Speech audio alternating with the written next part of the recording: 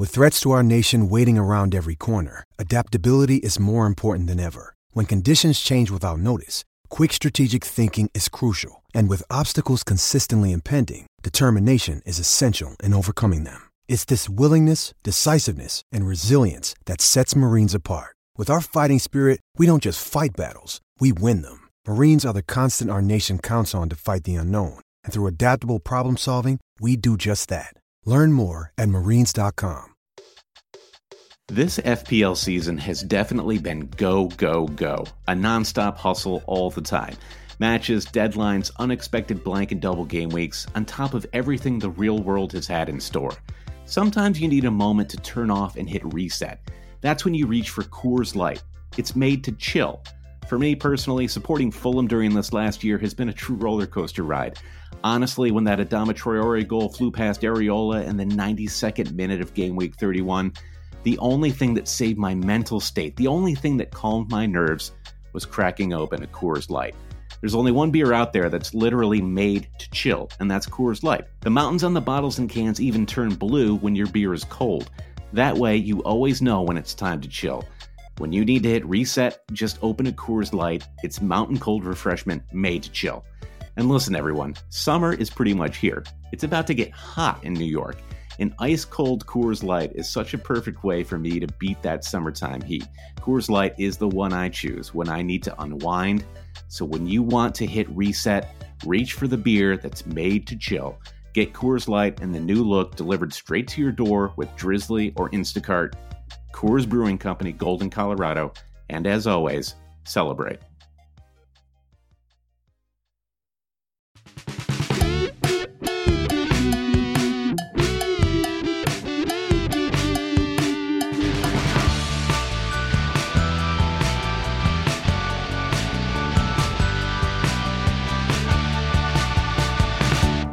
Hail cheaters, and welcome to the Always Cheating Fantasy Premier League podcast. My name is Josh. I'm here with Brandon. Brandon, how are you? Quick question for you, Josh. What's going to work better for you? Is it going to be better if I leave halfway through the podcast, or should I just show up halfway through the podcast? Either way, it's going to be a one-pointer. My God, what happened this game week?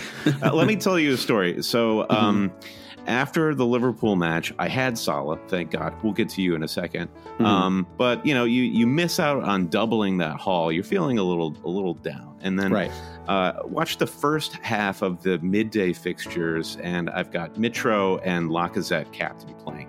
It's kind of pretty quiet. I decide, hey wife, I'm going to pop out, get a bagel. As I'm standing in line waiting for the bagel, I was tempted at one point to just step out of line and go to the Brooklyn Bridge and jump off of the Brooklyn Bridge. It was at the moment at which I saw that both Lacazette and Mitro were coming off at halftime.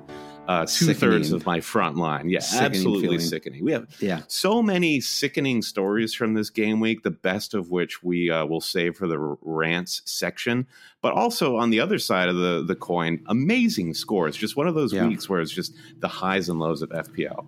It was a weird week. I mean, I had a great week, and I still had some awful moments. I mean, you know, going into that Wolves Newcastle match yesterday, you know, my new I was feeling so smug about bringing in Callum Wilson, or about bringing in Jimenez over Wilson, and then Jimenez gets benched, blows a huge chance in that game. Kennedy doesn't play until like the last minute, although. I don't know if you listened to Second Captain's Day, Brandon, but they had a pretty funny thing. I did. Ken Early really ripped into Kennedy's defense on that Doherty goal. It ripped into him so much that I'm like, man, is Kennedy like not going to start going forward? Like they're going to drop him for this Huddersfield match. Don't you feel like this happens every week though? Some player, some fringe player in the Premier League makes some career suicidal move, and they end up starting the next week because these managers like Benitez. It's not like he has a boatload of options there on the bench. Right. Give him a stern talking to at training the following day, and you're good to go. Yeah. I know. They're all 22 years old, right? So you know it's going to happen. So Brandon, haven't you just stopped running at some point in your life? I know I have. I have. Yeah, there are a lot of scary things this weekend, Brandon. Was there anything scarier though than Nicolas Cage's performance in Mandy? which a truly remarkable movie, Mandy. One of the greatest psychedelic movies I've seen in a long time. It was amazing. It was really we give it our highest recommendation, Brandon. 10 bags of popcorn. Followed by followed by chips, which we'd probably give our lowest recommendation. Zero. Well, let's give it 1 bag of popcorn. For and one of those little motorcycle, a toy motorcycle to drive around. So yeah, very strange week. It was okay. So the topic for today's episode, which we're going to get to in a moment, is basically how do you fit as many massive, very expensive, highly performing players in your team as possible, and then once you do, how do you figure out who to captain? Right. This has now become sort of the dominant. It's actually great because it's great this week for me. It didn't work out for me at midweek. It didn't work out for me the week before. But we have these moments now where every game week you've got 3, 4, up to 5 captain options, maybe 6. Right. I mean, maybe Lacazette has stopped being a captain option, but certainly going into this weekend, he was a valid option. And so you really don't know what's going to happen. And you have these crazy swings, you have players, teams outscoring other teams by 25, 30 points. And I love it. Like, I think it like injects like a ton of randomness into the game, which some people really don't like. And I can understand that, but I think it doesn't make you feel safe. It doesn't make you feel safe. Yeah, it does not. It doesn't make you feel safe. Andy, Let's Talk FPL was making a point on Twitter about how there is no solidified template at this point in the season, at least in the top 100K, and it's wild. I'm trying to remember a season in recent memory where there wasn't this wild shredding of the template. Right. I mean, you could look across the game and okay, maybe there's like a pool of 50 players or something like that. But if you looked across the entire game, is there one player that is a consensus must have right now? Like maybe it's outside of Matt Doherty. There's nobody, right? It's like he's the one player. Yeah, I feel like Raheem Sterling's name gets talked about in all of the closed rooms of FPL Twitter, but even still, not everyone has him, and not many of the high performing managers. You just look at the last 2 weeks have him. So while he is up there, he's not done anyone a bit of good in the last 2 weeks. Yeah, exactly. And, I don't have him right now. And I'm not immediately planning to bring him in, even though I really want him for this Everton fixture. So I think it's great though. I think it adds a lot of fun, and it just keeps things really, it forces you to be very engaged. And I feel like in the last couple of years, maybe you could kind of set and forget things a little bit. Mm-hmm. Almost everyone had 5 or 6 of the same players. It's a lot more like American style, or it's more like a draft league, where everything is just all over the place, and some people can have huge game weeks, and other people will just get hit. The thing about a draft league though is, it's head to head, so any one game week doesn't matter. You can beat somebody by 40 points; it doesn't really matter. But in a whatever they call the style of league, like a standard league where it's just like, cumulative points, those 30, 40 points can make a huge difference. I guess you just have to hope you're on the right side of it more often than not. I mean, game week 15, which we're not really going to talk about because it's sort of already in the rearview mirror, but the midweek fixtures, I was knocked back like 20, 30 points in our mini league, and I, got all of them back at the weekend. So you kind of have to take a long view right now, I think, and just accept that like things are going to be kind of swingy and like you can't make too much of any one game week. Yeah, no, exactly. Keep calm, carry on. All right, so let's get to our own personal game weeks. I'll start. I had a tough one. Ended up on 52 points, which is 3 below the game week average of 55. I played 2 free transfers this week. One was I thought a bit rogue. I went Mitro when the crowd was urging Wilson to replace the injured Arnautovic. I just didn't like that. It was a psychological thing, and I didn't want to bring Wilson in for that Liverpool fixture, which I just thought was, even though we saw Wilson against Man City, perhaps this guy is in such great form, he's fixture proof, just didn't feel good, and I decided to just go a little bit zig instead of zag and went Mitrovic. Mm-hmm. We know how that turned out. And the other one was dropping Martial, who was struggling with the tight hamstring. Ultimately, I waited until the reports came out that he didn't travel with the team or he wasn't in the hotel prior to the match days. So I went David Silva. Ultimately, well, hindsight, I think David Silva was kind of a conservative pick. I was talking to you post watching Mandy. You were sort of quizzing me about how I felt about Richarlison or Felipe Anderson. Mm-hmm. And yeah, these guys probably would have given me a little more assurity and starts. And I mean, I don't know. It was just ended up being a bad pick for the game week, but it was all to plan. It was a 1 week punt because I ultimately wanted Sane. And this is now the question that I have to answer going into the weekend is I have the funds to turn David Silva or David Silva into Sane. But now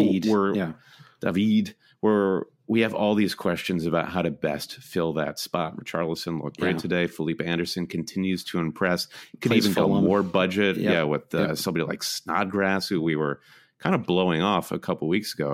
And we're eating our words now. So really the only stars of my team were Salah on a vice captaincy and Andy Robertson, another great game week for him. Doherty coming through with the late goal. But putting the armband on Lacazette, this is... He had a goal. He had a goal in his boot, and it was wrongly chalked off for offside. So, you can't be too results oriented with this kind of stuff, right? Yeah, it is true. The hard thing with Lacazette, going back to the psychological aspect of the game, is it's 2 weeks in a row in which he doesn't play even 60 minutes. He ends up getting an own goal because he was just completely laid out midweek, even though I do get attacking returns here. Then he gets pulled off at halftime, a wrongfully disallowed goal. It's just it's killing me when like this is my premium striker spot, and right. I think I'm definitely considering moving him to Harry Kane through burning 4 or 8 for the weekend. Yeah. So if you did Silva to Felipe Anderson or Richarlison, could you move? Who could you bring in for that? Could you move it to? No, I'd be short of Felipe Anderson, so I'd have to go. I think 6.3 to 6.4 would be my threshold. Okay. So to get Kane, it's really a Snodgrass solution. Yeah, and I don't like the looks of a Sterling Salah Snodgrass midfield.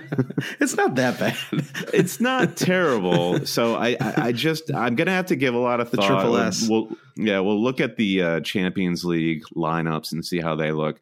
But I could do a -8 and turn Andy Robertson into Trent Alexander-Arnold. Okay. And I mean, obviously he got a rest, as you acutely know, Josh, this weekend. But there's no one else. With Gomez out, there's not a lot of rotation threat there, and Trent's coming off of a rest. You feel like he's probably solid as much as any player could be for the festive fixtures. Is it worth a -4 to turn one of the best defenders in FPL and Andy Robertson into a make weight in Trent? No, I think the answer is it's obviously not. I don't like that move. If this was the Always Cheating advice shop, Brennan, I would be strongly telling you not to make that move. All right. So that's my team. It's my first game week since game week 10, where I dropped out of the top 10K overall. So I'm around 15,000 right now. Pretty disappointing, but I remain in a strong position heading into the holidays. 15K is extremely good. I mean, obviously. Yeah. So how'd your week go? It was really good. It was okay. So I was thinking about. So I was debating between Salah and Aubameyang a lot the last couple of days.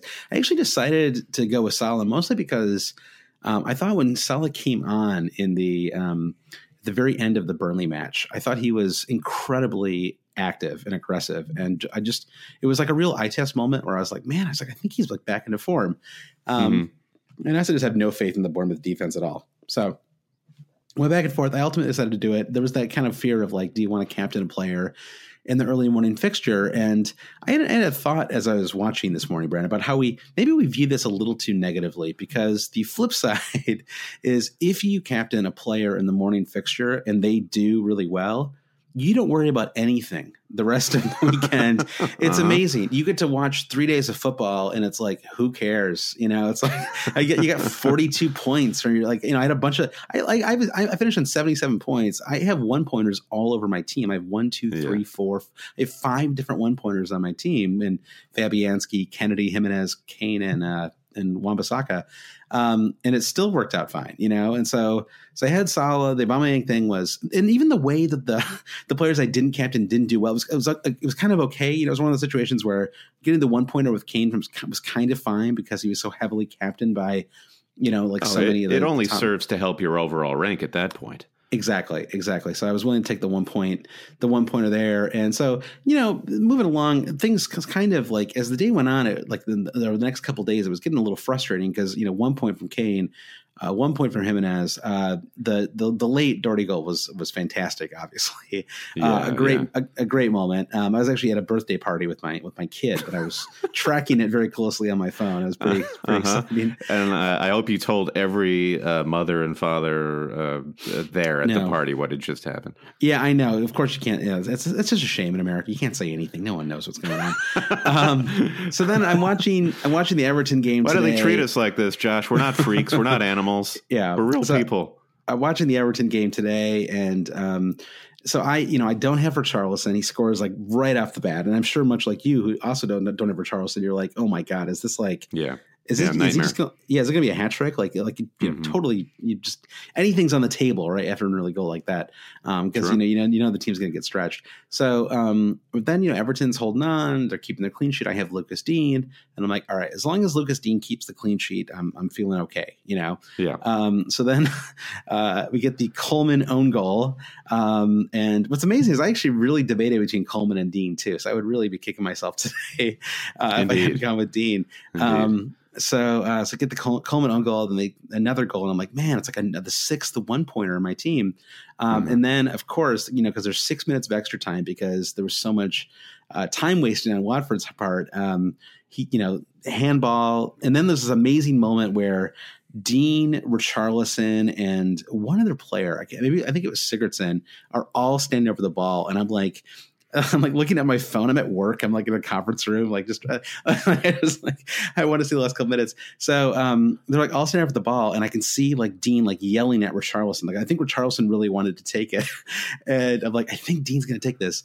And then ball goes in. It was the most exciting moment of the entire season for me. Like even more exciting than the Salah hat trick. It was like. Because I got the 6 points for the goal and then the 3 bonus points, and it's like 9 points in the last minute of the last fixture.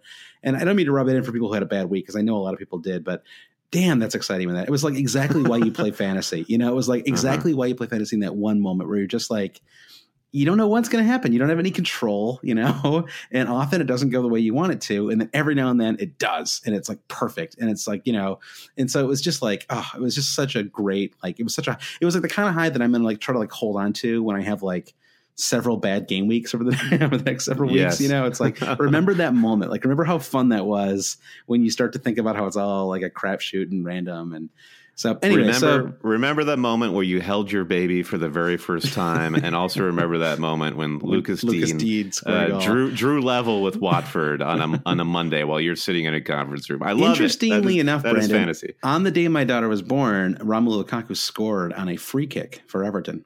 So how's that? What? True. Oh, special shout out. Speaking of birthdays, special shout out to Raheem Sterling for not doing anything on his birthday and breaking the hoodoo of scoring a goal on your birthday. So thanks for nothing, Raheem. Yeah, the always cheating theory. So anyway, moved from 56,000. I've been slipping like further. I'd been up to 13.4. That was my high. Slipped all the way down to 56,000 after 3 red arrows, and now I'm back up to 32,000. So 32K, perfectly good spot to be going into these next few fixtures. So Brandon, that's enough about us though. We have the always cheating Super League to talk about. My God, there's been some movement in the Super League, which it's never too late to join. Just go to alwayscheating.com, click the league tab, league codes all over our social media. Starting at number 10, it's Dan Rumford. Welcome to the big time, Dan. At number 9, Carlston Zureb. In 8th place, Matthew Shannon. 7th place, Luca Elliott. 6th place, Oyvind Malman. And by the way, Josh, starting 6th place up to 1st place, these gentlemen are all in the top 100 in the world. So shout out to everyone here. In 5th place, Marin Volatek. 4th place, Steve Cool, who I posited that Steve Cool must be American. But according to his FPL page, he's from Spain. 3rd place, the legend that is Fabio Borges. Dropping down to 2nd place, it's Miroslav Pujic. And a new number 1, Jason Mann, 2 girls, 1 clop, who is rated 17 overall in the world. Well done, Jason. You're number 1 this week. Yeah, Brandon, we had someone fall out of the top 10 who we're going to get to in a second. So we'll table that for 1 second. Patreon thank yous, though, Brandon. We have a new producer patron. Brandon, welcome to Big Gaffer. Welcome to Big Gaffer. You're the man.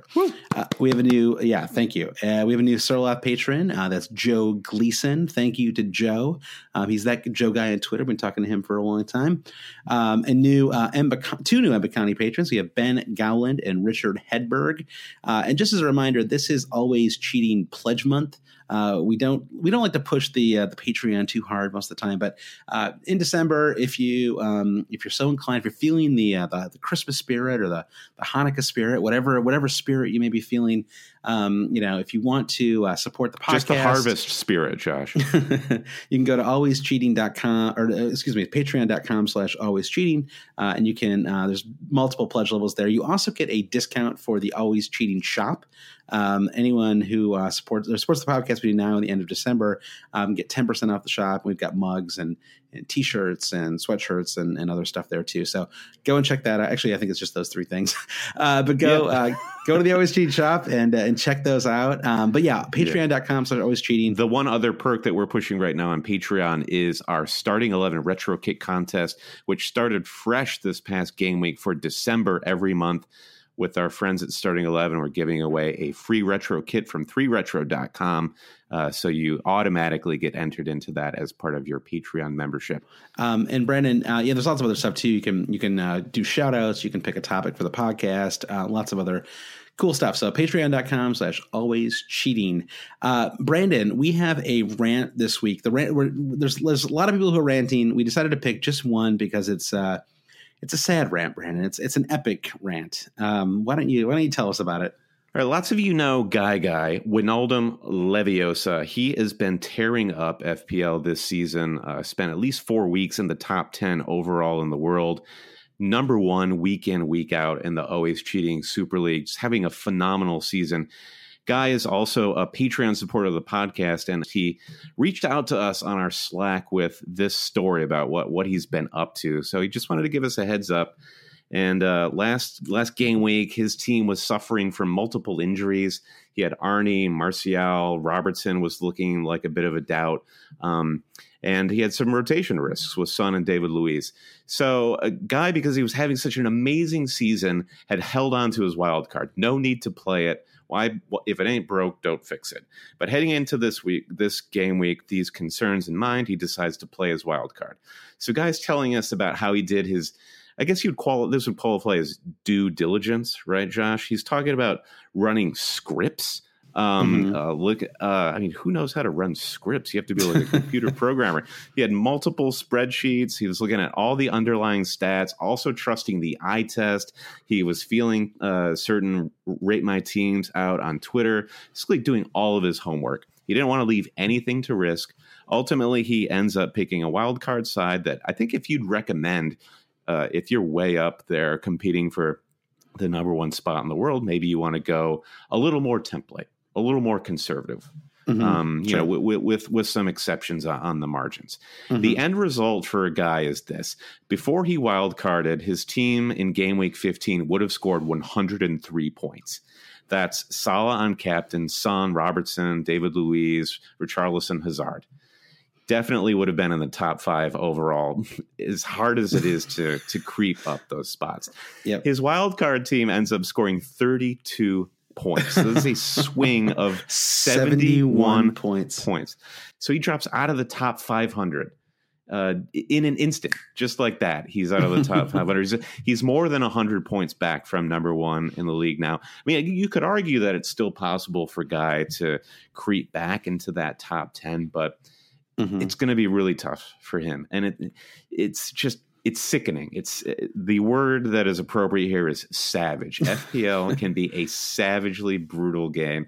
Yeah. So Guy, thank you for allowing us to share this heartbreaking story. And yes. I mean, just let it be a beacon to all of us that things could be worse.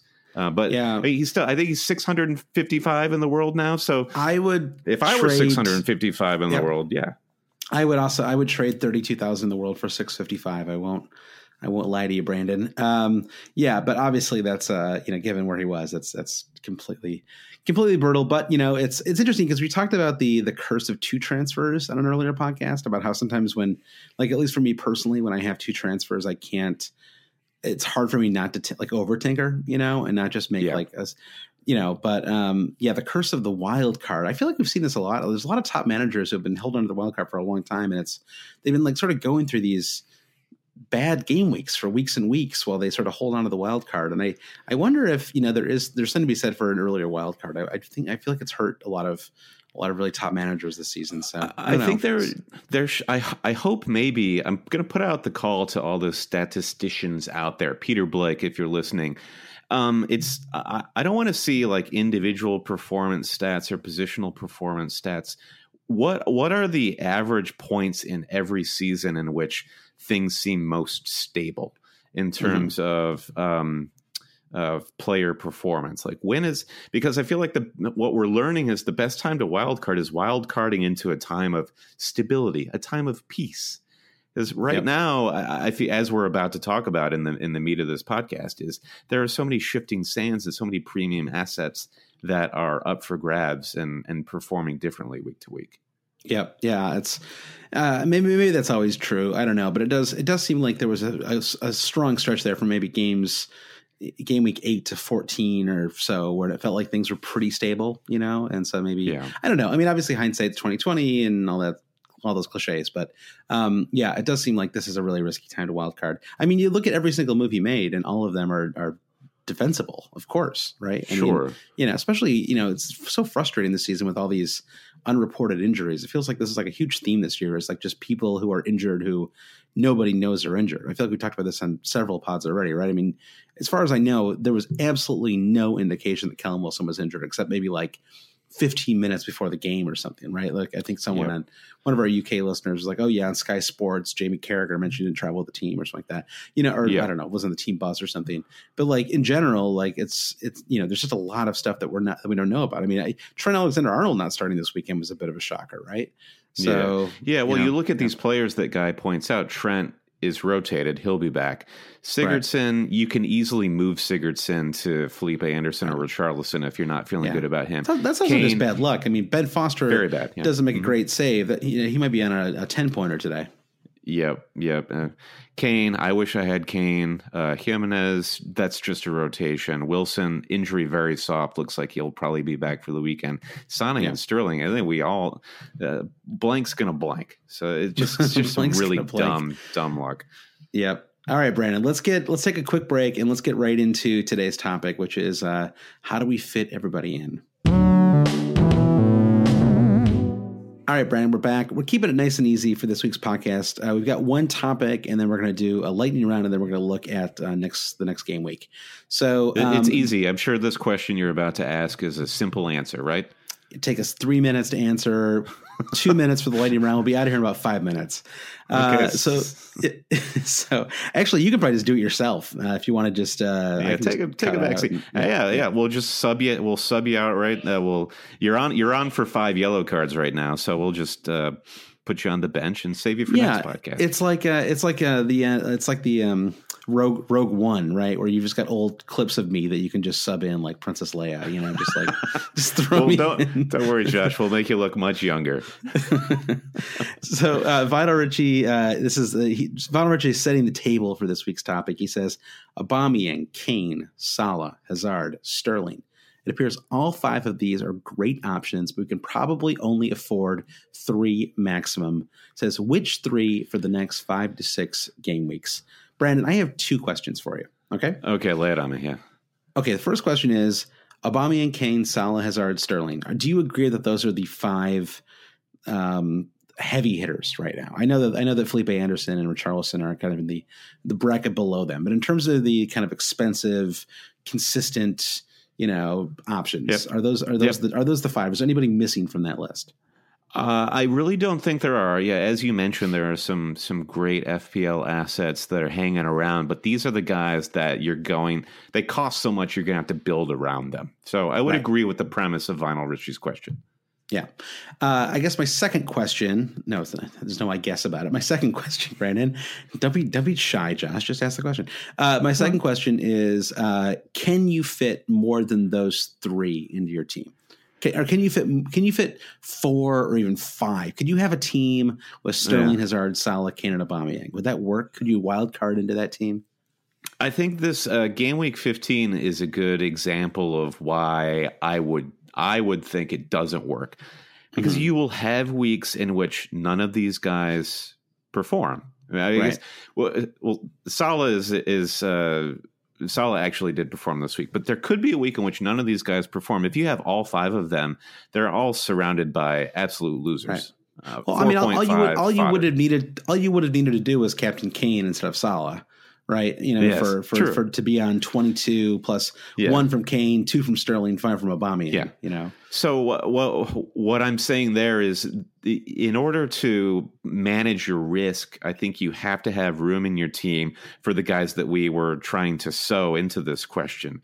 The Felipe Andersons, Richarlisons, Sigurdsson on a different day, sort of the sub premium assets that will be there when you need them. Yeah, you're Lucas Deans.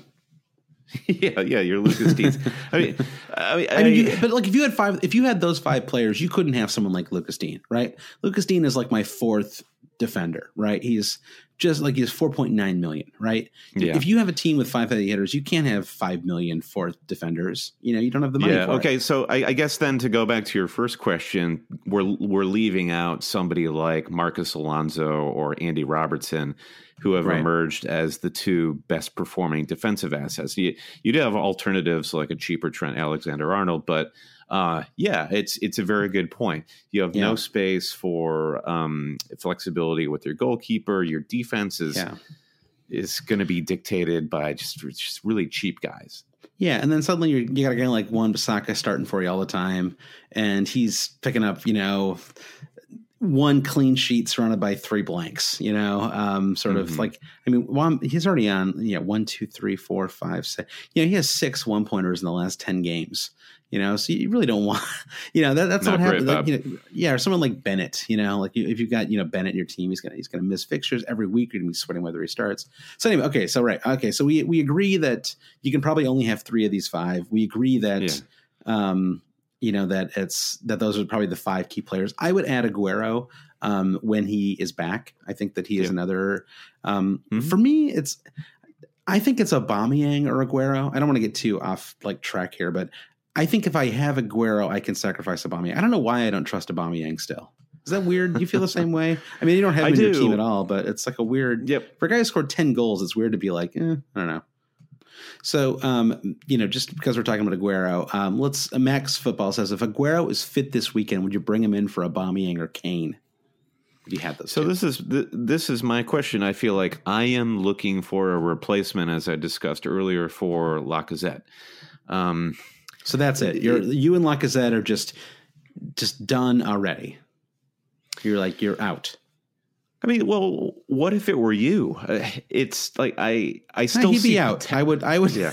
I would probably burn 4 to take him out. I would probably just do Lacazette to Aubameyang, to be totally honest. I think that Aubameyang is a little more of a sure starter. They play Burnley and Fulham at home in 2 of the next 5. It's, that game week 21 fixture for Aubameyang in particular, home to Fulham on New Year's Day, that is going to be, and Southampton in game week 17, which is a sensational fixture. Yeah. Though, because I'm looking to move Lacazette out, and I think if you're out there listening and you're in a similar position where you do not have Kane or Aubameyang, there is an opportunity here for you to get the early returns from Aguero as a differential. Right. And that's a temptation. So I'm considering getting on board early with Aguero, but, what do we call Pep's rotation? What is it? Lip sync? Lip sync. The problem with, yes. The problem with lip sync is I will not get word one from Pep about Aguero's situation ahead of this game week. So it's just such a huge gamble to bring Aguero in before you actually see him step onto the pitch. So it's just super risky. The fixtures for Man City are ridiculous over the next 4 game weeks. They're almost too good in a way, Yeah. They play Everton, Crystal Palace at home in the next 2. I mean, it could be like a completely different team in between those 2. I mean, I don't want to get on like that sort of tired, how many Man City, but it's just amazing how like fluid the template is right now. I mean, it feels like already after a week, we're not talking about having 3 Man City midfielders, right? It's like we're not. I feel like now we're talking about, all right, maybe some combination of Sané and Felipe Anderson, and maybe hold on to Salah now. I mean. It's very, I don't know. It feels like very up in the air, all these. So okay, let's try to why don't we try to rank these? Maybe that's like one way to look about it. Okay. I mean, sure. I know that they're all different prices, which does sort of throw things off a little bit. I will note, by the way, that do you now know, Brendan, who the number 1 overall player is in terms of total points on the season? Yeah. So the Egyptian king, Mohamed Salah. That's right. He is 5 clear of Raheem Sterling. So for all of the Sturm and Drang about how expensive Salah is, he is now number 1 overall. I mean, sure, he's still expensive, but man, it's not a bad season for him, right? I mean, 10 goals and 5 assists. It's not quite as good as last season, but it's pretty solid. So, all right. So if we're ranking these 5, who goes first? Do you put Sterling at the top of this list? I think I do. I mean, watching Man City fall to Chelsea was a little bit like, watching your dad get beat at basketball or something like that. So I wonder if you're going to add an at something, or if you're just going to leave it at. You just watching your heroes fail, your FPL heroes fail, and our resolve is waning a little bit. All that said, I would agree that Sterling is number 1 here. He's just in the best attack. He just has this great free roll within Man City, which I really love. And he's on it much like Salah, who I think could be, I would say, as a close second, has just one previous season to show that he can do it. Do you think that it's reasonable, though, to say that he is better with Aguero in the team? I mean, I do think that the Aguero injury hurts him a little bit. I think that he is really he's like an absolute genius at floating into space that the defenses forget about because they're focused on Aguero or like some forward in the Man City attack, and then suddenly it's like Sané floats across through. Aguero's got 2 defenders covering him, and Sterling has an unmarked tap in, at the far post. I feel like we've seen that kind of goal, 30 times over the last couple of seasons. And so, obviously we saw the false 9 thing not really work out for him. I don't know. I mean, do you think, is there any concern that his value is, even with these amazing fixtures coming up, is his value at all diminished by Aguero not, being there to take some of the attacking burden off of them? Yeah, we did see them do it against Bournemouth, that 3-1 victory over Bournemouth, where Sané and Sterling really did the business. And then he was rested against Watford, so we don't know what we could say about how Sterling would perform without Aguero there. And his first match playing the false 9 was against Chelsea in 16, and that's really all we have to go on there. And Chelsea just seemed to have their number on that particular day. Right. Heroic defending. Great match. Yeah, I just don't know that we have enough information to emphatically say that that's a problem. I'd say it's a concern, but it looks like Aguero, if he's not back for game week 17, that he'll be back soon. So I'm not looking to panic on Sterling, and maybe we have to suffer through one more week of uncertainty in terms of how they'll line up and how Sterling will perform. But he's still in that position for me. No, I think I would actually rank him the highest as well. I mean, their fixtures over the holidays are really nice and easy, and they're actually fairly spaced out, and if you compare them to some of the other teams, they're actually, it's a little bit better, it's a little more, and including this Liverpool fixture in game week 21, which you assume he'll play for, because that's like a possible, title decider. So, I do like him. I actually think Sane probably belongs in this discussion as well, as just like a unbelievably important and like a player who's going to be very hard for Pep not to play him a lot, just given how he sort of fits in that team, and like how important it is to have somebody on that left channel who can cross the ball in. So okay, so let's agree with Sterling at the top. I think it gets harder here. It gets harder. Yeah. I'm debating between Kane and Salah right now. I don't know if those are the two that you're debating between as well. Yeah, it is tricky. I think it's Salah easy for me, just based on, as you said, that sub performance against Burnley Burnley and his hat trick over the weekend. Those are two emphatic statements that he's made, and if we're going to see more of that, even like every other week, he'll continue to cruise into the top spot FPL points wise, and you have to have him. So he's number 2 with an eye on number 1 for me. And we've talked ad nauseum about how Kane has looked fatigued all season. And despite all that, he managed to return in 5 of the last 6 weeks. Not big double-digit hauls, save, game week 15, in which he had his double-digit haul. But I think it's kind of a miracle that I would rank Kane number 3. I don't see it super close between him and Salah right now. It's interesting. No, I don't either. Although, I mean, part of this might just be that the fixtures are so, like, Kane got his rest finally, right? He finally got rested. And it's now they play Barcelona, right? Which is, the big reason why he was rested. Obviously they play him on Tuesday. And we'll know, but by the time you listen to this podcast, you may already know how that match went. But assuming that he gets through that match unscathed, you've got Burnley, Bournemouth, and Wolverhampton at home in 3 of the next 4. And you've got Everton away in game week 18, which isn't that's a match I would expect them to win as well. So you've got, and then they've got Cardiff in game week 20. So you've got 5 great fixtures. There's not a single bad fixture in their next 5, and he's already been rested. Right. So if we assume that he is getting close to being sort of back to where he was, and, him scoring just a goal in open play with Eriksen, I thought was really encouraging. It was like, okay, fine. Like, this guy can, it's not just penalties for him. Like he actually played reasonably well. He set up Son for a nice goal as well. And in game week 15. So I think, it looks like he's back. I actually wonder if he played well enough that Poch felt like he could rest him, just like, okay, like he's kind of rediscovered his form. We don't need, let's like bottle that up, we don't need to, I don't know. Like sometimes I feel like, players need to they need to have a good match, sort of get their confidence back up a little bit. Yep.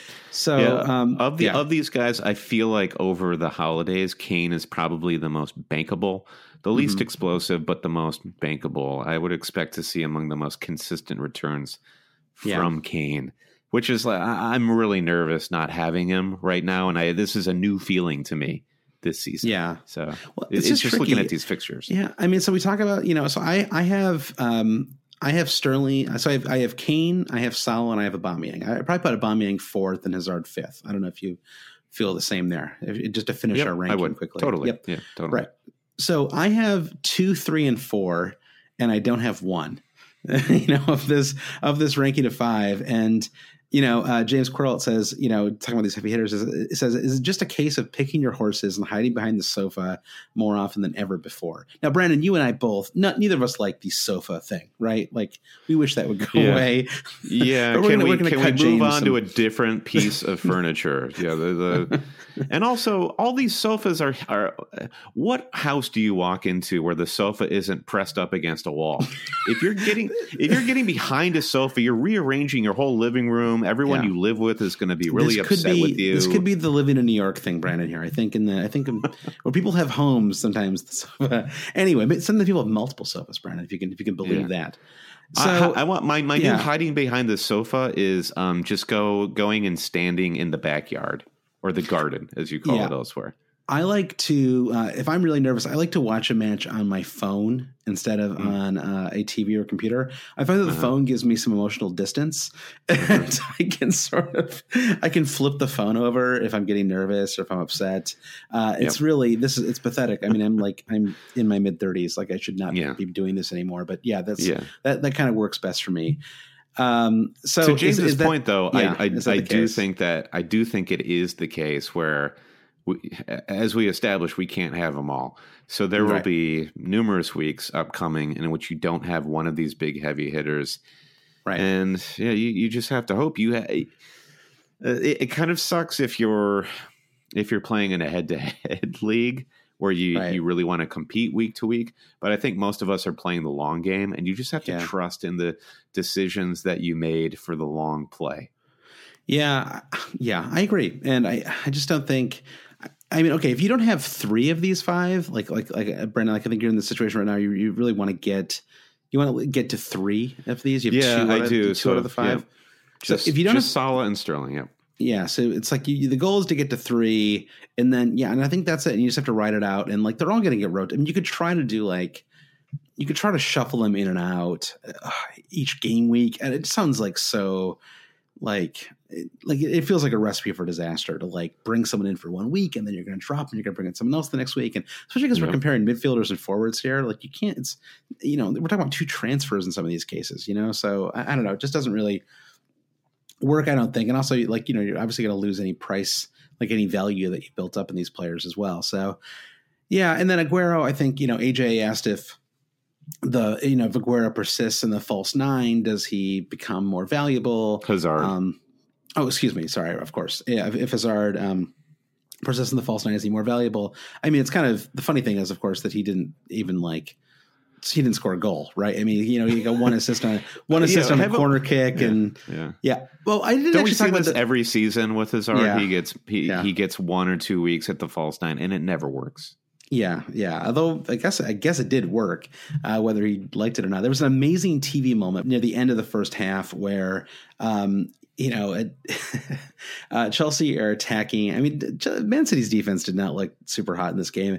So Chelsea are attacking, and suddenly Hazard gets into a great spot. He rolls the ball across the 18-yard box, and the camera hasn't quite caught up to what's going on. So there's this moment where the ball is just rolling for what feels like 8 seconds. And you're like, is anyone going to get there or not? Like, is someone coming, Yeah. And then suddenly Conte bursts into the frame of all people and smashes the ball. I mean, it smashes the ball. I feel like you see, if that's Andros Townsend, that ball is still up in the air, right? That ball never comes down, but he just a Verizon satellite just got sent out of orbit.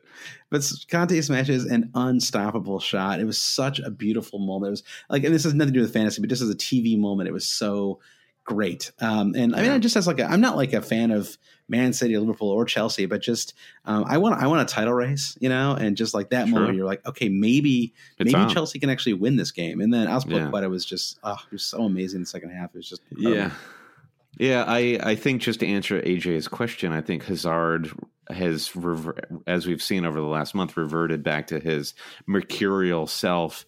And for all these other options that are on play, I just don't think it's justifiable to focus an FPL team on Hazard right now, even if he is the focal point of Chelsea's attack. Yeah, you make the important distinction, Josh, that it did work for Chelsea as a team IRL, but it's not going to work for Hazard FPL wise if they continue to play this formation. Who knows what happens in January if they get, how do you feel about this rumor that Callum Wilson might move to Chelsea?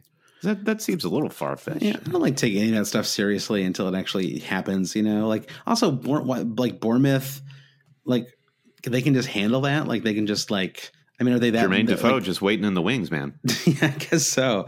I don't know. Yeah, I guess it depends. He's probably gonna be out for the next 12 weeks with a hamstring injury, Brandon. So who knows? All right. Speaking of not speaking of anything, but FPL Rich here is a question that is near and dear to my heart. Lacazette, bought him last week for a hit, persevere or immediately dump and cut my losses. Mm-hmm. It's very cold, but I do believe that what we feared about my thinking in bringing Lacazette in was he was coming back from injury. He looked healthy like the week, 3 game weeks ago.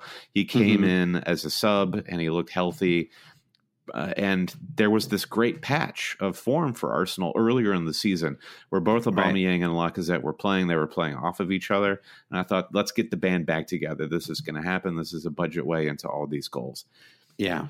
Our worst fear came true, and that Emery seems to have found a way around playing 2 up front or playing Aubameyang on the wing, or he prefers Aubameyang in the middle at this point. So it's just, it's bad. I could try to suffer another week of this, but it feels bad right now. And I think I'm ready to burn 4 to get him out. It does. I mean, you hear Emery talking about how Aubameyang can compete for the Golden Boot this year. And it kind of feels like Aubameyang is he's their Kane, right? Like for better or worse, it's like he's the player that they've decided like we can move him around, like we'll put him up front, we'll put him out wide, but like he is the player that we're going to play every single week. I mean, obviously he did come off the bench a couple of times too, but it does seem like he's really solidified a starting spot in that team. So here's the devil's advocate though. Lacazette is still good, and he is much better than say Llorente on Spurs. So if you say Aubameyang is Arsenal's Kane, he is Kane if there was a really decent striker just behind him. I mean, Kane is Kane and he doesn't really get rotated. But where I'm going with this is what's pulling me toward Kane is we're heading into this crazy. I mean, we're in the middle of this crazy December holiday fixture mess in which we're going to see. We've already seen a ton of rotation. I feel like even if they don't play at the same time, Laka and Aubameyang, we're going to see a couple of points in which Lacazette outshines Aubameyang or even starts in place of Aubameyang. Right. And I'm finding myself gravitating toward the low risk, high reward option in Harry Kane. Sterling, Salah, and Snod, dude. Do it. I want that midfield for you.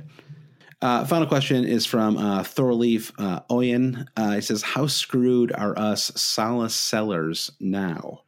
Now, Brandon, let's spare a thought for Tom Cantle, our friend, who had a very, very rough game week. And the thing is, I wouldn't have sold Salah. I mean, I would say I captained him this weekend. I wouldn't have sold him before the Bournemouth fixture. But, moving Salah to Sterling, in theory, is a very smart long-term play, right? Yeah. I mean, I don't know. It's a very smart – it's a play that certainly makes sense, right? It's not like an insane move to make. And I think that my feeling is you've already made the move. They're probably going to score roughly the same number of points. I wouldn't try to move him back. He's 1.4 million cheaper. So, there's some more money to reinvest elsewhere.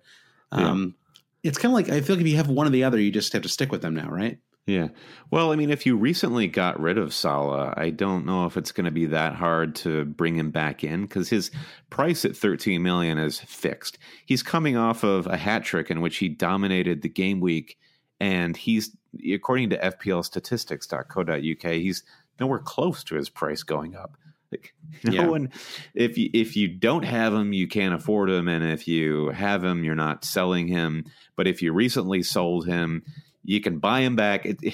It's not like what they say about cars, like they diminish in value the moment you drive them off of the lot.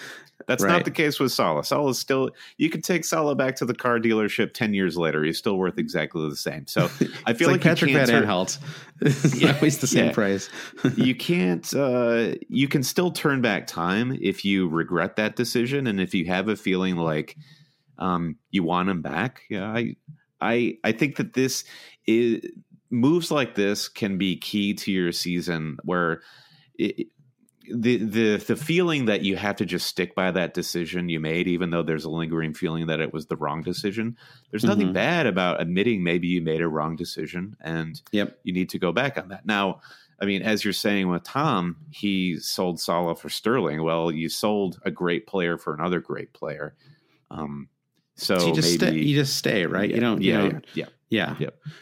So yeah, it's tough, but I don't think, I mean, the Salah seller is, it is like, I mean, I don't want to repeat everything you just said, but yeah, it's an interesting position. Like basically it feels good to have Salah. And if I didn't have him, I probably wouldn't bring him in, which is just it's a weird thing. You'd think it would have to be one or the other, but it's interesting. All right, Brandon, final question before we take a break. Oshan Ghosh says, how much attention should I pay to price rises at this time of the year? It feels like I'm getting bullied into making or considering changes that are non-essential simply because there are players who look like they're going to be flat out unaffordable in a few weeks. Now, there was, Brandon, almost an amazing moment where Aubameyang rose more in 1 week than he scored in 1 week. Yeah. He had risen 0.5 and he was looking like he was going to be on 4 points for the game week until that late assist. Yeah. Have you ever seen a player rise? I mean, I know we had a midweek fixture, which allowed him to go up again, but I can't remember ever seeing a player rise 0.5 in 1 week.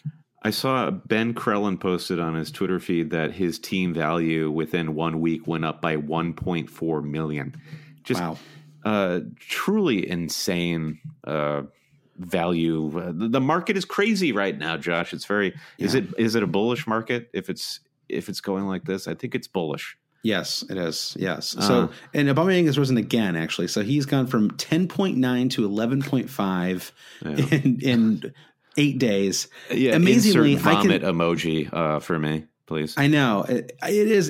But it's ridiculous, right? And so I guess the flip side here is that these players will fall as fast as they rise, right? Yeah. Like he'll get benched once and he'll drop 0.2 or something like that, right? Yeah. Like it feels like it's so swingy that you can't really pay. I don't know. I mean, what do you think? I mean, I guess I'll ask you the question. I mean, are you making moves earlier? Has it changed your strategy at all? Like it does feel very volatile. I agree. I was waiting out for more news on Martial, and I could see all these price changes happening, and I saw other players.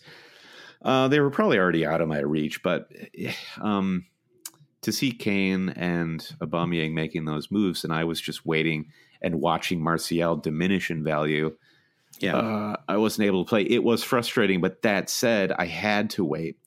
As we're talking about all these players that you could bring in, form and on top of just fitness is going to be crucial. And I don't want to make a rash decision when we've got all these fixtures coming up. So I am erring on the side of caution right now. Take a look at your team value right now. I hope that a lot of us have some team value that has accrued and take heart in that. What you're really playing team value for is when you play your late season wild card. That's when you're really going to need it. It's not all going to happen. What is your team value right now? What is yours at this moment? I think it's taken quite a few hits on team value. Right, I'm at 103.7. I'm at 103.5. So I mean, I don't even think that puts us in the top bracket of price changes. I don't know. Yeah. No, if you go to the front page of the FPL site, the top team value is 109.1. But these are all teams that they're just playing a complete separate game to us. Right. It's just how do I get the highest team value? Just making burning zillions of points and transfers any week. Yeah, for sure. I guess like I'm dancing around it, but my answer to this is right now at this point I am playing a patience game. It is frustrating that a guy like Aubameyang is getting farther and farther out of my reach, but that's just the way it is. I think there are other options out there. Yeah, I agree. You know, we had FPL General on a podcast last year, and we talked about this, and he basically said as much. It was just that he doesn't follow the price change feel like we've referenced a lot of people, by the way, in this, but this is a very reference-heavy podcast. We've got a lot of friends, Josh. Got a lot of friends, Brandon. He said that he doesn't pay too much attention to the price changes, and it just feels like if someone's out of his price, he just moves on to the next. He's not. He doesn't try to target in too much on two players, just on one particular player. It's just who is the best player I can get for the funds available. Yeah. Sometimes you have to burn 4 to do it. Yeah, that's a great way of putting it. All right, so shall we move on to the lightning round? Let's do it. Cash games, free games, mini league contests. These are all open and available to you via the Starting 11 live Premier League fantasy app. Available for your iOS or Android device. Josh, if I said download Starting 11 now, are you downloading it for your iPhone or your Android? Who are you? How do you identify? I'm going to do both. I'm going to download it to play on my for cash games on my iOS, but then I'm also going to download it on my burner Android. So that I can play that way too. So I'm gonna do it all, Brandon. I don't know how many burner phones you have personally. I've got about 4, but all 5 of my phones, the 4 burners and the regular one, all have Starting 11 on it. I actually just came from a truck stop, so I have like a trunk full of like 25 burner phones right now. So I'm gonna be joining all sorts of Starting 11 mini leagues. Yeah. So just to refresh your memory, if you're on iOS, cash games are live now in the UK, US, Canada, and Germany. If you're on Android, you can play cash games live in the UK, or just pick up the app for your Android and play for free wherever you are. We love Starting 11. We love the new mini league feature. This app is so beautifully designed. It's a joy to set a new best 11-man squad every day in which there are 2 or more Premier League matches happening. There's no budget restrictions. The scoring is really fun. It's all positive. How many times did a shot hit the crossbar this game week? Technically, that's a shot. Technically, that's a shot off target. But in Starting 11, your players accumulate points even for shots off target. So it's rewarding any kind of attacking play. So just go to the App Store for your Apple device or the Google Play Store and download Starting 11. Yep, and exactly. And if you want to learn anything more about it, you can just go to Starting 11. That's starting11.io. It's a tutorial, walks you through the entire process, explains mini leagues, a ton more. And Brandon, as we've said many times before in the podcast, don't waste your money gambling on things you don't understand. You're listening to a fantasy Premier League podcast. Gamble on fantasy sports. It just makes sense. All right, Brandon, we're back. We've got a lightning round of questions. As always, Brandon, every question gets a 30-second response or less. Sometimes it's 1 second, Brandon. Sometimes it is 1 single second. It's just me grunting. Just you grunting approval or disapproval. First question from Adam P. He says, seriously this time, Torreira? 3 attacking returns in 3 weeks. That's 2 goals and 1 assist. This guy is on fire. He is like quickly becoming the talisman of Arsenal. Like, has there been a quicker rise to talismanic figure than Torreira at Arsenal? Do you remember when you and I saw him at the Arsenal Fulham game? Now, I am in love with Torreira. Like he is maybe my favorite player in the league already. I've been looking for someone to love since Santi Cazorla left. I love Santi, and I'm happy that he's healthy and playing again and then the Liga. He has his health. He's moved on. He's moved on. Good for him. But Torreira is amazing. He's about 4'9", and he's a small man. He weighs about 3 stone. Or thereabouts. I think that's like 18 pounds in American. He's a tiny little man. So when we saw him at the Fulham Arsenal game, you were actually scared for him. Remember, you were like, he's too small to be. He's going to get hurt out there. I was like his mom. I was like, Torreira, my boy, you get out of there. You're going to get hurt. So we were talking before about how Sterling floats into space sometimes. I mean, he does kind of have an ability to do this. And I was talking to someone about this yesterday, and I was like, well, like eventually you would think that, the teams are going to learn how to mark him better. But I think he's so small that I think they just forget about him. He kind of like slips into like, how does he in that Huddersfield game? How does he? I mean, he scored an unmarked overhead kick in the 88th minute. It was amazing. It was like. Yeah, I mean, it was just beautiful. That was I don't know. I don't know if you'd already given up on FPL by then, but it was a beautiful moment. Among other things, to be fair, though, he is one of their deepest lying midfielders. He's developing a reputation for sort of crashing the boards, but these players, you see Conte doing the same thing against Man City, crashing in, and the defenses are already trying to pick up a guy that they're marking. Everything's moving so fast. And these guys, these defensive midfielders just come crashing in. And I think it's quite easy for them to speed past these big defenders. Højbjerg does this sometimes too, maybe from a little further out, but they kind of fill the space, and try to like unleash it. I mean, actually, Torreira almost had a goal in the first half too. And amazing, got like all the leather on the ball. I don't know if you saw that. It made forced a really good stop at a Lassell. All right. So we're at 25 seconds. So in the next 5 seconds, could you answer Adam's question? Yeah. I wish he was cheaper. I wish he was like 4.6 or something. At $5 million, it feels a little pricey for someone who's a defensive midfielder. Probably going to pick up yellow cards. Mm-hmm. It's a price tag where you start looking for guys like Snodgrass who have set pieces. That's like a set piece merchant price tag. Yeah. He was 4.9 a couple weeks ago, and that felt a little more palatable. Yeah. I mean, all you have to do is look at his numbers for the season. 2-2-2-2. He had picked up 2 points in 8 out of 9 fixtures. It's not like this guy. It's a nice run, but I don't think it's going to last. Next question is from the Dork Lord. Pod question is Fanderson. I am anti. I think you agree with me. No portmanteaus of names in FPL. Not a fan. Nope. So Felipe Anderson, a must? Is he a must? Even potential captain against the terrible, I take offense to this, terrible Fulham defense. And some personal advice. We'll get to your personal advice in a moment, Dork Lord. But Felipe Anderson, I think we both agree this guy's the real deal. Would you captain him against Fulham if you had him? No, probably not. I have Kane though, and he's got a great. There's a lot of good. There's very captainable fixtures all over the place. I mean, you've got the Southampton fixture is very captainable for Arsenal players. Obviously, the Man City at home to Everton. But it's annoying actually. It's another example of the FPL game actually getting a price right. Yeah, I thought that Anderson was way too expensive coming into the season at $7 million, and now it looks like a possible bargain, right? I mean, it's got three goals and 1 assist in the last 5. Probably going to be counted even more so. Yeah, with Arne out. I would look at it this way, in that he's just shy of 16% ownership. I think his ownership is low enough where he's still a decent differential for you without the armband. Right. So that's also low enough. I was going to say he's also low enough ownership that you probably don't have to consider him essential, right? Mm-hmm. If his ownership is in that 30-40% range, then you're like, maybe I've got to find a way to get this guy into my team. And what do you call a guy like that, Josh? You call him a differential. That's right.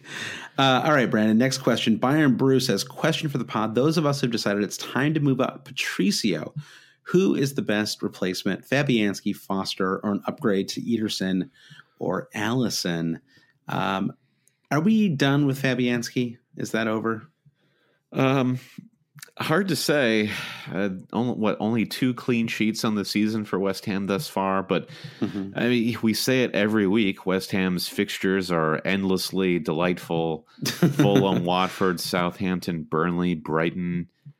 I think it's a luxury move to move Fabianski out. I think you'll. He's talking about moving Fabianski in. Oh, moving him in? Yeah. Patricio out, Fab in. Oh, well, yeah. Okay. Yeah. Yeah. No, I think I'm on. Well, I would say the same thing about Patricio. Patricio's fixtures are not nearly as good with Liverpool and Spurs in the next 4. Right. Yeah, but West Ham was I just feel like we're dancing around the problem here, which is that West Ham's defense is not good. It is not a good defense. It isn't. And they play a 40-year-old Pablo Zabaleta way too much. It's just they're not good. I've had Fabianski. I've played him for a bunch of matches. I lucked into a penalty save a couple game weeks ago, but their fixtures are fine. I'm probably going to keep starting him a lot of these matches, but their defense is not good. Don't bring in any of their defenders. Let's just end it right there. Yeah. I guess if you don't already have West Ham, then maybe don't get involved. Which the larger point is, these are all luxury moves.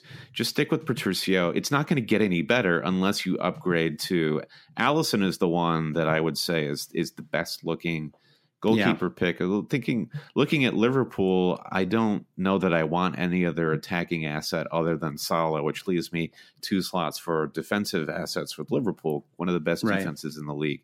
So you go Trent, you go Robbo, and Alisson. I like that move. If you really feel bad about Patricio, I feel like you have to upgrade. Otherwise, you're just going to go be disappointed on some other team. Yeah. I think I like the Alisson move as well, actually. I think that's Ederson too, either one, really. I think Alisson's a little cheaper, so maybe that's like the tiebreaker.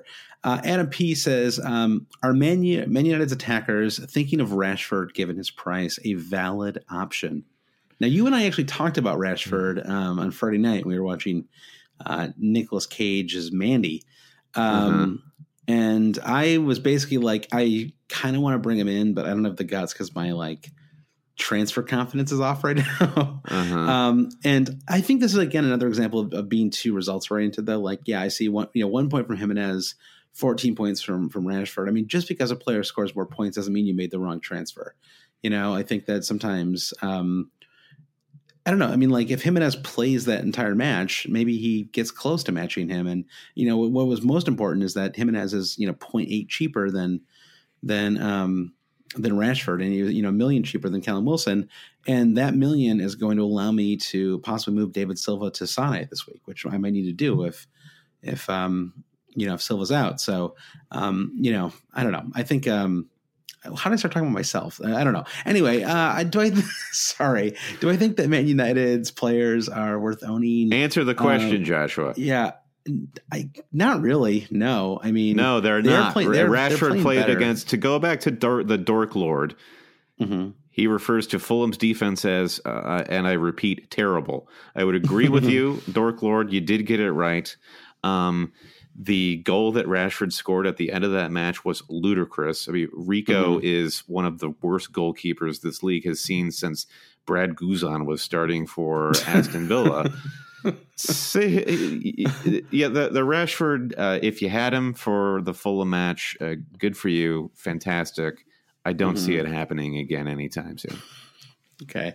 Yeah. And the Martial thing, I guess I just have to see where his health is. I mean, he's still good value at 7.5 million, but the problem there too is that forward line. It's like, what's going on? I mean, Lukaku's not going to continue to, I guess he has actually started 3 of the last 4, hasn't he? I don't know. Did you see this headline that Lukaku says he has to drop all the muscle that he took on for the World Cup?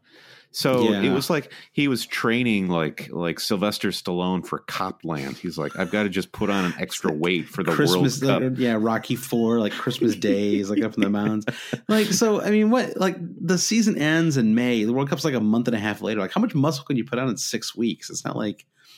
Is he eating creatine or something? That doesn't make any sense.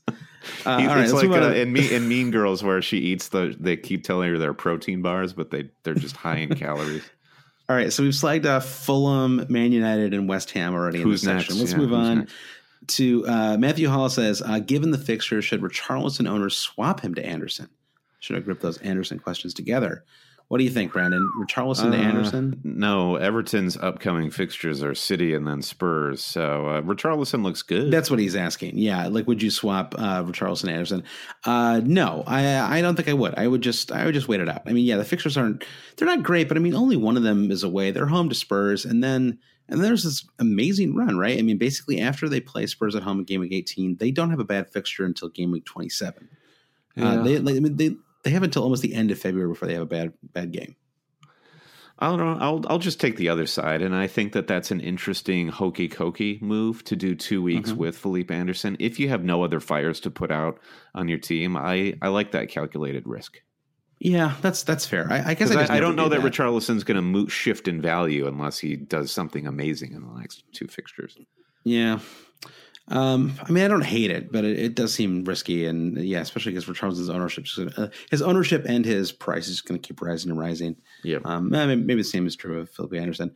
Gabran Chata says, if you have a 6 to 7 million striker who is hurt, as many of them are, and with no obvious replacement in the same bracket, do you move to Rondon, Jimenez, Ings, or just move down to a 4.5 million bench guy, possibly Kamara, and pump the funds elsewhere? Kamara on pens, Brandon. Yeah, that was weird. Yeah, we see. It was weird, but there was nobody good on the pitch for Fulham to take a pen. No Kearney, no Mitrovic. Sure, Kamara, have fun. I think we say it time and again with guys like Kamara and Success. These are guys that you're going to have to wait until your next wild card to get them out of your team, because once you start, you just hem these guys in and you can't get them out because you build around 4.5 and there's no way to get them out. So no, I would say Jimenez looks like astounding value still, and Wolves seem like they're picking up some momentum here. He had a nice, tidy little rest. Yeah, Jimenez just got rested. It's like a kind of up and down run for Wolves, but I do kind of feel like this Wolves attack, they can score on anybody. I don't really. I mean, they've already scored on what they scored at home to Man City earlier this season. Scored 2 on Spurs. Yeah, scored against Man United. So I think it's I think that Jimenez he's borderline fixture, partially because he's not that expensive. So you can kind of if you get a 2-pointer from Jimenez, it's not going to ruin your day because you're never captaining him. So. All right, so we agree on Jimenez. Siddharth Awati says, what would you tell people who have Fraser to do with Wilson? What do you tell the Fraser folks, Brandon? Okay, so the assumption here is you have both Fraser and I regardless of who else you have, if you have Fraser, you hold on to this guy. He's incredible value. Bournemouth and a weird team, but they're a really attacking team, and Fraser continues to put out attacking points. Yeah, if I actually would consider if Silva is healthy for this weekend, I might consider just staying with David Silva and moving one of my underperforming midfielders over. I've got this weird, I've got this kind of over. I've got an old fashioned lineup right now with the big heavy hitters up front and Kane and Aubameyang. So I kind of need a cheap third or fourth. I mean, I actually think I probably only feel like I really need 3 midfielders because I love my defense right now, and I kind of want to play. I want to play 4 at the back a lot of the time. So, but I do need a third defender who can actually get me some points. And with Brooks and Kennedy, it's just like it's a little too. Those picks, like they're too trendy. Like they're not really like consistent. I need Decore level value, poor Decore, who like no one ever talks about, right? He just keeps like racking up goals and assists and nobody ever talks about him. Yep. But I need like someone who I can count on a little more. And I think I have to go up into that 6 million bracket to do it. So that's like a topic for a different podcast though. All right, Brandon, Mark Perez, a couple more questions here. Mark Perez says, are you ready to stomach your pride? Speaking of alternative options, Brandon, are you ready to stomach your pride, forgive, and welcome back Diogo Jota? No Jota for me. I'm not on board with Jota. We remember we have monuments built to the fallen kingdom of Jota from earlier this season. Sure. One little game week, all is not forgiven. And like we were just saying, Jimenez, you don't need to overload on Wolves' attack. There are 2 guys that you need from this team if you want to go that far, and that's Jimenez and Doherty. Right. So I can't talk about Wolves players beyond that. I'm glad that he's finally performing. I mean, it's nice to see a player in that bracket. I would consider him for sure. I don't think that he's like I wouldn't reject him out of turn necessarily, but I agree. I'm not like, I'm not going to burn 4 to bring him in or like that. But I think that it's like he had to like find his feet a little bit in the league or something, and I don't know, maybe he's finally done it, or maybe it's just a blip and that's going to be all it is. I don't know. We'll see. It's a wait and see on him, right? Yes, it is a wait and see. I guess 2 and 2, you have to put him on the watch list, but that's as far as he gets. All right, 2 final questions here, Brian. They're both Christmas related. Espen Larson says, which player would you like to give you a Christmas gift? I have 2 answers for this question. Okay. And they're both ends of the spectrum. The first is N'Golo Kante. because I understand that he's quite frugal with his money. He like drives a smart car around, but he's also a team player. So I feel like a guy who's a team player, he's thinking about other people, and means he probably gives good gifts, and he's got a lot of money laying around to spend it on. The other end of the spectrum, though, is Paul Pogba. This guy is just flashy. And if anyone's going to give me a Lamborghini for Christmas, it's probably going to be Pogba. So I have to choose between those two. This is amazing. I feel like I had the same answer for this question and the next question, and it's Juan Mata. It's your answer to every question. It's my answer to every question. I just feel like he's. I guess I kind of want to, like, if I could be any player in the Premier League, I'd probably pick him. I just feel like he's about my height. You know, he seems pretty fashionable. I feel like he would get me like a smart jacket or something. A smart jacket, or you could wear his jacket if you guys are the same size. Yeah, I think he'd get me like a tech coat. You know, like a cool like a winter coat that maybe like a rain jacket or something. A cool tech jacket. I like it. Now the next Christmas related question comes from Lyle Axelaris. Which Premier League player makes the best eggnog? So, again, Mata seems like a guy who'd be handy in the kitchen, but I don't want to keep picking Juan Mata for every single question. Yeah. Am I in love with Juan Mata? Sure I am. But let's move on. Single white female stuff here, Josh. So, I need to think about this one for a second. You answer first. Okay. Which Premier League player makes the best eggnog? Me, the answer is obvious here. Who drinks port? Who drinks port out of a Lucasade bottle? It's Jamie Vardy. This guy knows how to get down. He knows how to drink. So I want to go to a party, and if I see Jamie Vardy at a party mixing up something in a big punch bowl, I know it's going to be good. So that's my answer. I like that. I'm going to cheat a little bit. I'm going to go with Sam Allardyce, a guy who I feel like would really spike the eggnog and really go for it. And he seems like a fun guy, like a holiday party with. Didn't he famously cancel the holiday party for West Ham like 2 years ago? So he's got a lot of party energy stored up, I assume. He's ready for a big blowout where he makes it's a lot. It's been a long time, Josh, since I've been able to have a Christmas party. So here, have a pint of eggnog. That's God. It's like, how long did you live in England for? I mean, that accent is unbelievable. It's like I feel like it's like I'm in like a My Fair Lady or something. It's incredible. Like it's do everything. Game week 17, Brandon, kicks off. Man City and Everton play the early fixture. Are you planning to captain Raheem Sterling? I am not. I think despite what happened with Mo Salah in game week 16, I still have a problem captaining the first fixture, and you're given pause because Raheem Sterling, even though it's just one game week, he's out of form. Maybe let's see what happens midweek in the Champions League, but I don't want to captain a guy in the first fixture who blanked in abysmal fashion against Chelsea. Okay, interesting. I'm surprised. I feel like if I had him, he would be the player that I would captain this game week. Why? You really think that lowly of the Everton defense? Well, I mean, I don't think they're great. The defense is great, but I also just feel like Man City are like scoring 5 or 6 at home against everybody, right? Yeah. I mean, they're just like, they're just so good at home. So, he seems very likely to start. Even if he starts in the Champions League tomorrow, I think he's likely to start this weekend. I mean, if I bring in Leroy Sané, I'm probably going to captain Kane this weekend, but I might vice captain Sané if I had him. I guess it's always risky to vice captain a Man City player, isn't it?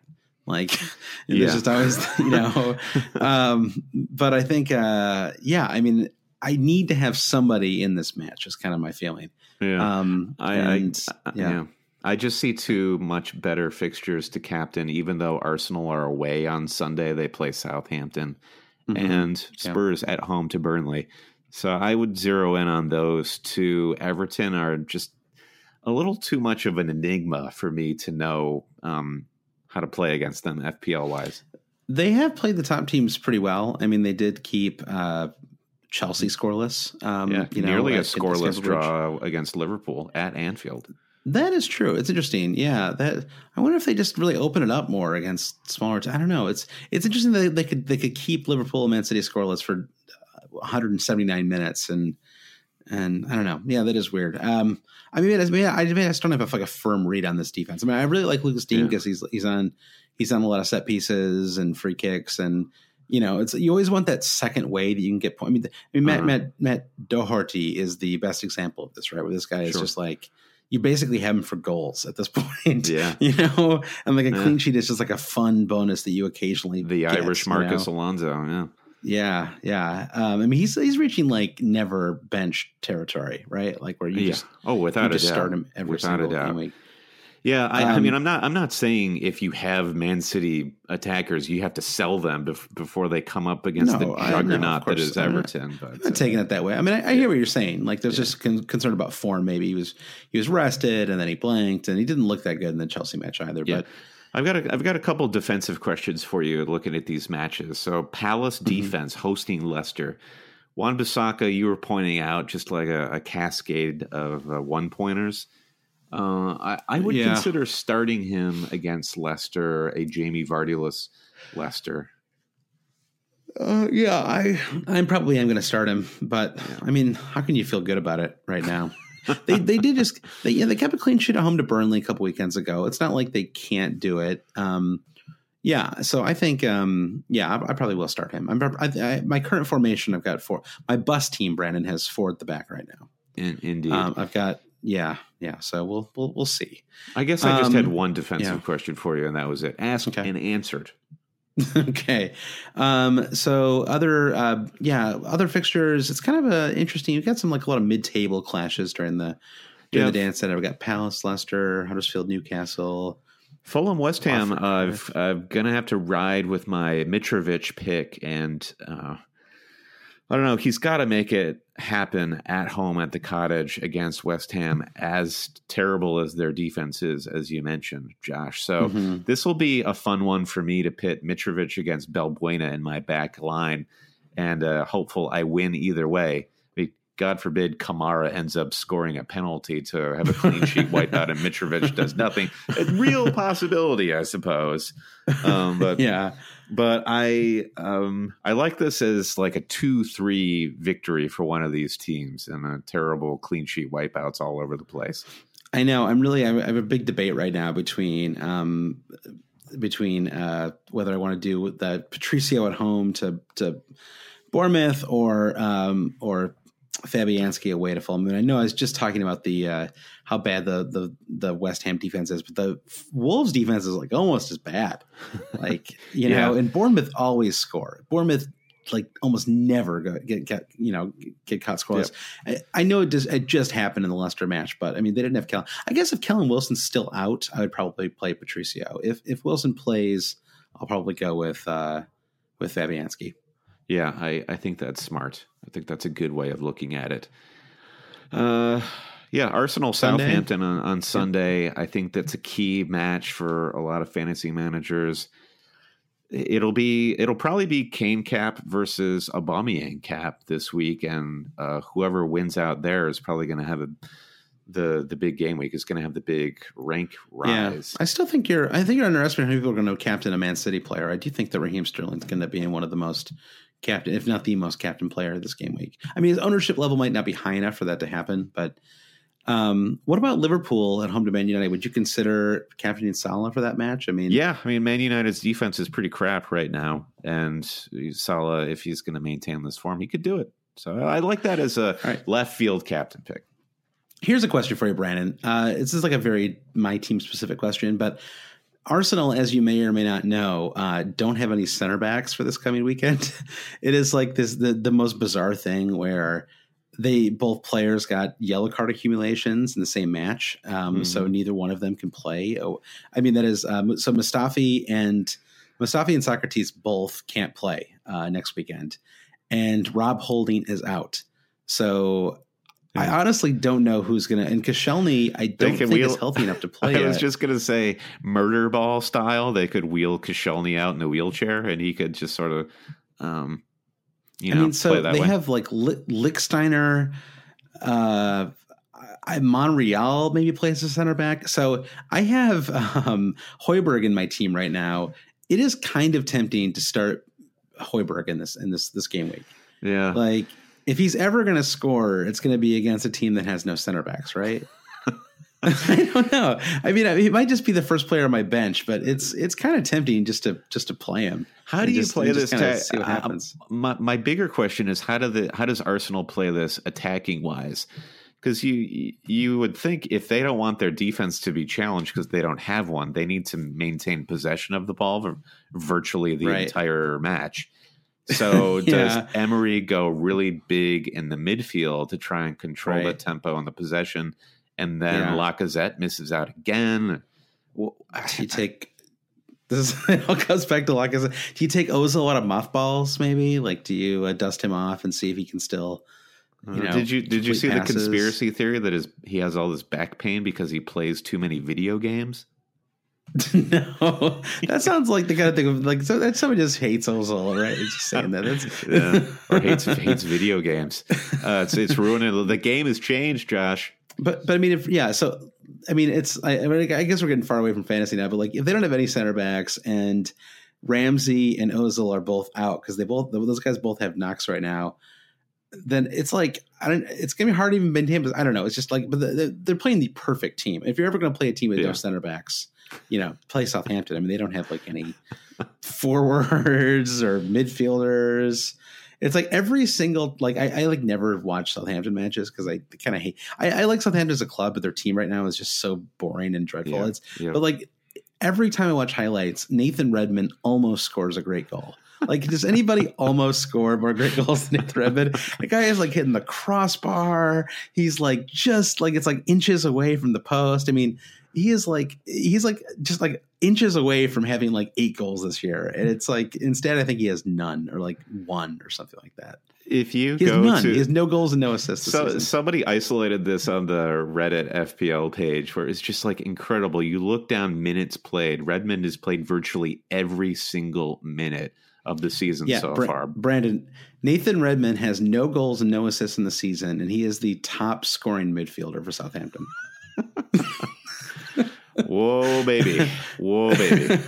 Yeah. I am really psyched for this Southampton Arsenal match. It's going to be a weird one. It is going to be a weird one. Yeah, it is.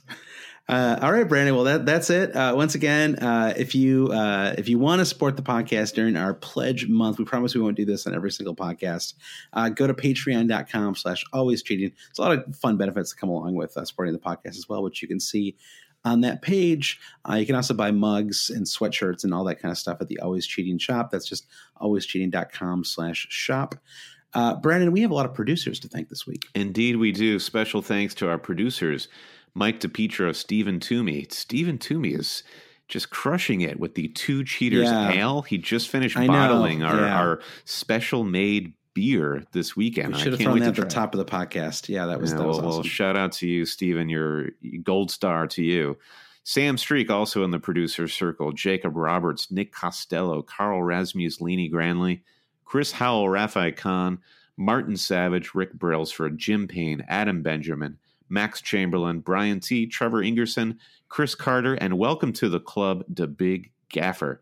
Subscribe to Always Cheating on Spotify. Yes, you heard me right. We are available on Spotify, or subscribe on iTunes, SoundCloud, Stitcher, Google Play, Acast, anywhere that you get your podcasts. And if you like what you hear, give us a 5-star review on iTunes. That's really cool. Where else can people find us, Josh? You can follow us on Twitter, Brandon. That's at Hail Cheaters, HAL Cheaters. Follow us on Facebook, facebook.com/alwayscheating. Email us anytime, hailcheaters@gmail.com, or visit the website for all this information and more. That is alwayscheating.com. Always Cheating. You can also follow us on Instagram too. I don't know what our handle is though. I think it's like instagram.com/alwayscheating. Just Google us, or whatever. Do the search function within Instagram. Sure. Search functions are around for a reason, guys. PSA. Exactly. All right, Brandon. Well, good luck this weekend. I'm very anxious to see what your moves are. I think a -4 is on the. I love this. Josh smells blood in the water. I love it. I'm just interested. I'm genuinely interested. I take a profound interest in your team. It was not a I wasn't trying to psych. You always think I'm trying to psych you out. Anyway, Brandon, good luck this weekend.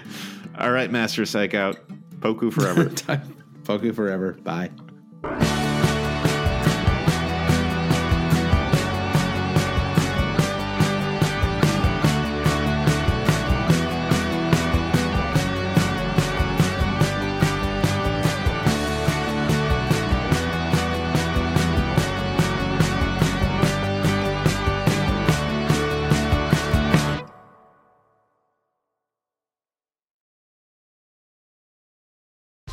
Whether you're a world-class athlete or a podcaster like me, we all understand the importance of mental and physical well-being and proper recovery for top-notch performance. That's why I'm excited that Unified Healing is sponsoring this podcast. Unified Healing is a new and super innovative global network of wellness centers powered by Energy Enhancement System, or EE System. If you haven't heard of the EE System, you'll want to listen up. This technology promotes wellness, deep relaxation, purification, and rejuvenation. At hundreds of locations across the globe, access to a center is easy and affordable. Interested in experiencing the EE System technology for yourself? Go to unifiedhealing.com/bluewire to learn more and find a center near you. That's unifydhealing.com/bluewire. No material or testimonials on the Unified Healing website are intended to be viewed as medical advice or a substitute for professional medical advice, diagnosis, or treatment. Always seek the advice of your physician or other qualified healthcare provider with any questions you may have regarding a medical condition or treatment and before undertaking a new healthcare regimen, including EE System.